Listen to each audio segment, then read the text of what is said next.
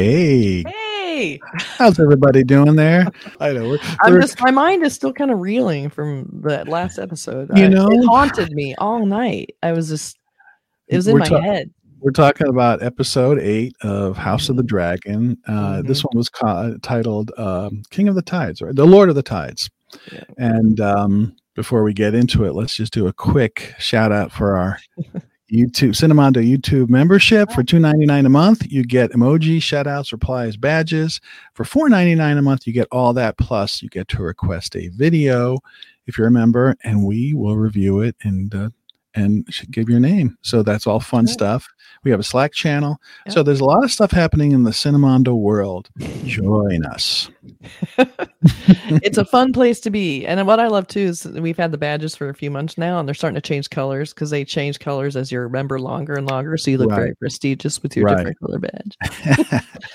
Okay, so House of the Dragon, it's episode 8. Yeah, so it's like 6 years or 5 or 6 years later. So again, there's a new group of actors playing the children. So that's always like, okay, who's who? It is weird how they're cramming so much. They really just didn't expect another season, I guess, because they did not spend a lot of time. I guess they really wanted to get to the adults, but they wanted to tell the younger story. But yeah, they've only got a few episodes left, and now we're the adults. We've had like 3 different cast changes.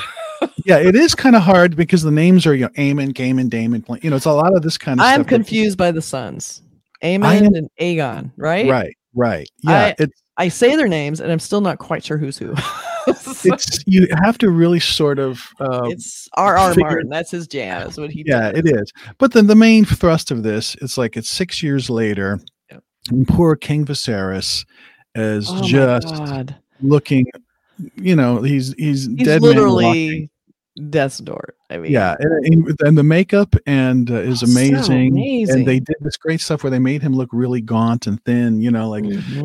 Really. And Paddy Considine is just really the rock of this show. Whereas all the other characters, the actors, have this flashy stuff. They're all scheming to try to get to him. He's the good, decent man who's trying to keep it all together. It's so sad. It's kind of a thankless role, but also the role that has heart and is sort of the backbone of the show. So to see him sort of going, just becoming frail and old and dying, it's a real bummer, because you really like the guy. And I'm not used to any Game of Thrones of seeing a king who's worth his shit and a nice guy or, well-meaning. This guy really was, but it's the other pointer is that he just can't make the hard decisions because he's too nice. And that by not making the hard decisions, he's causing all these pieces to be put into place that are going to be a total disaster. But at the same time, he's ruled over this kingdom for a very long time, and there've been no major wars. There's been that, the one that keeps kind of coming back, the Stepstones and Stepstones battle kind of constantly kind of in the background, but mostly he's had a pretty relatively peaceful reign over an entire nation, continent, I guess, Westeros. But we know from Game of Thrones that this all breaks apart and becomes a bunch of different and it's just it's coming. That you see the House Targaryen and the Valyrian. It's like there's just this incredible stuff that's just coming, and it's going to come as soon as he's no longer king. And so you feel that. You feel that in this episode a lot because stuff happens where there's these dinners or these meetings, and there's just tense. Dinners are never good. They always end with somebody getting. They're never good. Something always bad. It's interesting too because basically in this episode, all the family's together again. Rhaenyra came back because now, Alicent is putting out, feelers to put out claims for the throne. She's trying to basically subvert the king's will because he's too sick to even talk to him. He's laying in bed all day. He can't even, he's in so much pain, he can't even do it. So she's basically the queen. She's calling all the shots. So now she wants to style maneuver her sons into position. Exactly. So Rhaenyra comes to defend her claim. Right. Because the king has insisted that she be the queen. And that means her sons sons will be the successors, and of course they're not, as we can tell. And they're not. So really, Alicent has a point because it is not a legitimate claim. Right. So as much as we don't want to agree with Alicent, she's right. She's right. But she is. Everyone's right. They are bastards. It was pointed out at this big meeting they have, and so Alicent's calling everyone in. They're all going to talk about, and they kind of insinuate that she's kind of the deciding vote in a way. She kind of said, "We'll see how it goes. I'll listen to your claim." Yeah, I love that. So we have everybody in the court waiting, talking about it. Right. And Corlys, has been injured in battle. So his brother comes in and kind of knows what's going on. Says, no, we're the rightful heirs, we should have it. It should stay in the house. It should stay in the bloodline because those kids are definitely not, they don't have Valyrian blood. They definitely aren't. And I am a little bit offended. She keeps trying to claim they are because it's just offensive, even though I'm on her side. And everybody knows it, says what everybody knows, to the king. Like there's first of all, there's a scene where, all of a sudden the king, when everybody's in, everybody's like deciding, there's those arguments breaking out. The door is open. The door is open. And here he comes, just barely able to walk. But he wants to walk. He wants to get to the throne himself to show strength, right? Right. Exactly. Big metal mask over half his face, which looks really cool. Very, very Phantom of the Opera-ish or something. Oh, it was very cool. Yeah. And because what's under that mask is not fun. So as he's climbing up the stairs to the Iron Throne, his crown falls off, and it's just sort of like he's not going to be king for much longer, but he does put the crown back on, and which was very, I think, a tender moment. Daemon comes up and helps him. His brother helps him. Mm-hmm. Daemon, who has been this, impossible person, but he's got. But he technically should have been next in line. So his brother kind of screwed him over. So to see him pick up the crown was kind of profound in a way. Like I saw that, went, oh, he's holding the crown. That he's wanting to put it on his own head. Daemon picked up the crown. That's right. Yes. Okay. And then helped it put it on his brother, which was very touching, but also like touching to hurt him a little bit. Exactly. Of course. So this all happened. Corlys' brother says, no, he turns to the kids and he goes, they are bastards, which we all know to be the case. And that's really the last word he says. And what was a great, cutting a head in half, moment was like, oh my God, and King Viserys says, I want to cut out your tongue. And then Daemon chops off his head and goes, he can keep so here, and the violence comes so quickly and shockingly because we had this tender moment. We have the king coming to the defense of Rhaenyra again, saying, you guys, stop this already. You know what I want. So you think, oh, it's all settled. All of a sudden, there it comes. Yeah. Half the head, super gory, nasty. And you see the tongue kind of hanging out of the bottom half of the head, which was super gross. Yeah, it was. Which I enjoyed. But a really great effect. I mean, the effects, really good. They spared no expense on the special effects. They look great. Matt Smith, I love him because he strides over there and hits the guy from behind and cuts off half his head. And he has such a nonchalant, just asshole attitude. So when he does it, he's shot low angle like he's a fucking hero, and he looks cool as hell. Right. And you're like, okay, that was the wrong thing to do, but you looked really good doing it. Yeah, and he has no qualms about any violence. We saw that episode 1. That's just a means to an end. He would be a good king, but he caused a lot of trouble probably. But he's kind of the type that needs to be king, is the one who can do those crazy things. Right. He's like, let's move on. Let's get to the point. We got to get this done. So this guy's making a lot of noise. Let's be done with him. So shocking stuff. Yeah. And it's also and we forgot to mention a very important thing is that when they came to see when the opening scene when Rhaenyra and Daemon come to they're now married.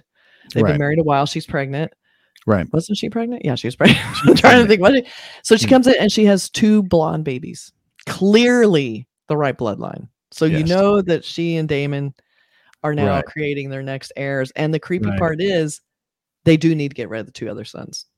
And I'm afraid that's probably going to happen, even though they're being lined up as the successors. They need to go because Alicent is going to have a claim forever until those blonde kids are next in line. So there you go. Interesting. Yeah, that's a good point.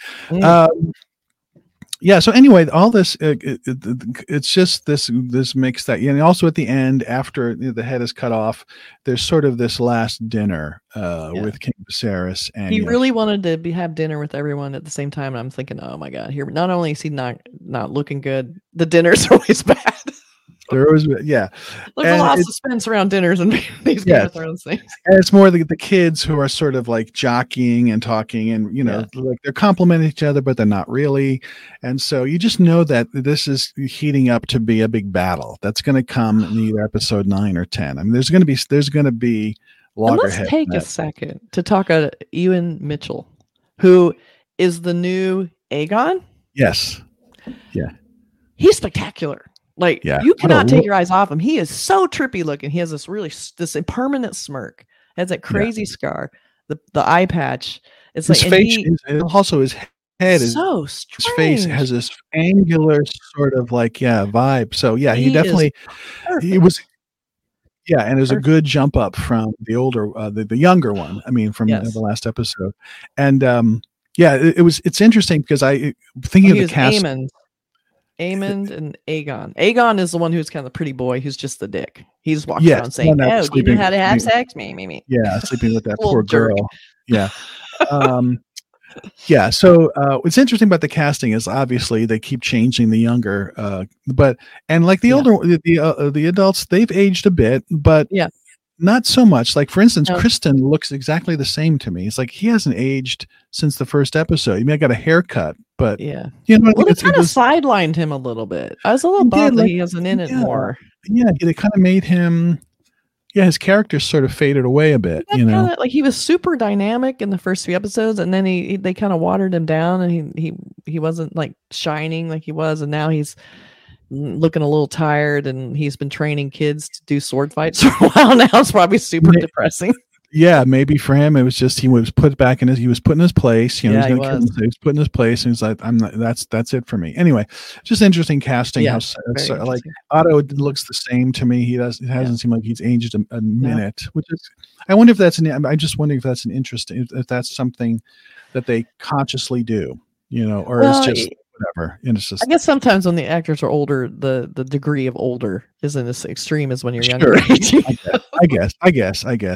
But then at the end, here we are at dinner, and everybody and the king has a moment of everyone getting along. He finally says, "Let's just be a happy family. Everything's settled. We're gonna be good." And everybody's like, "Oh, okay." And everybody kind of acquiesces, and everybody's laughing, and you see him just like looking so. I don't know how Patty does this, but he has all his makeup and he looks so shitty, but you can just see the gratitude flooding him. He looks so grateful that they're getting along. And then of course he has one of his painful spasms and has to be taken out of the room. And that's when all the shit happens. Right.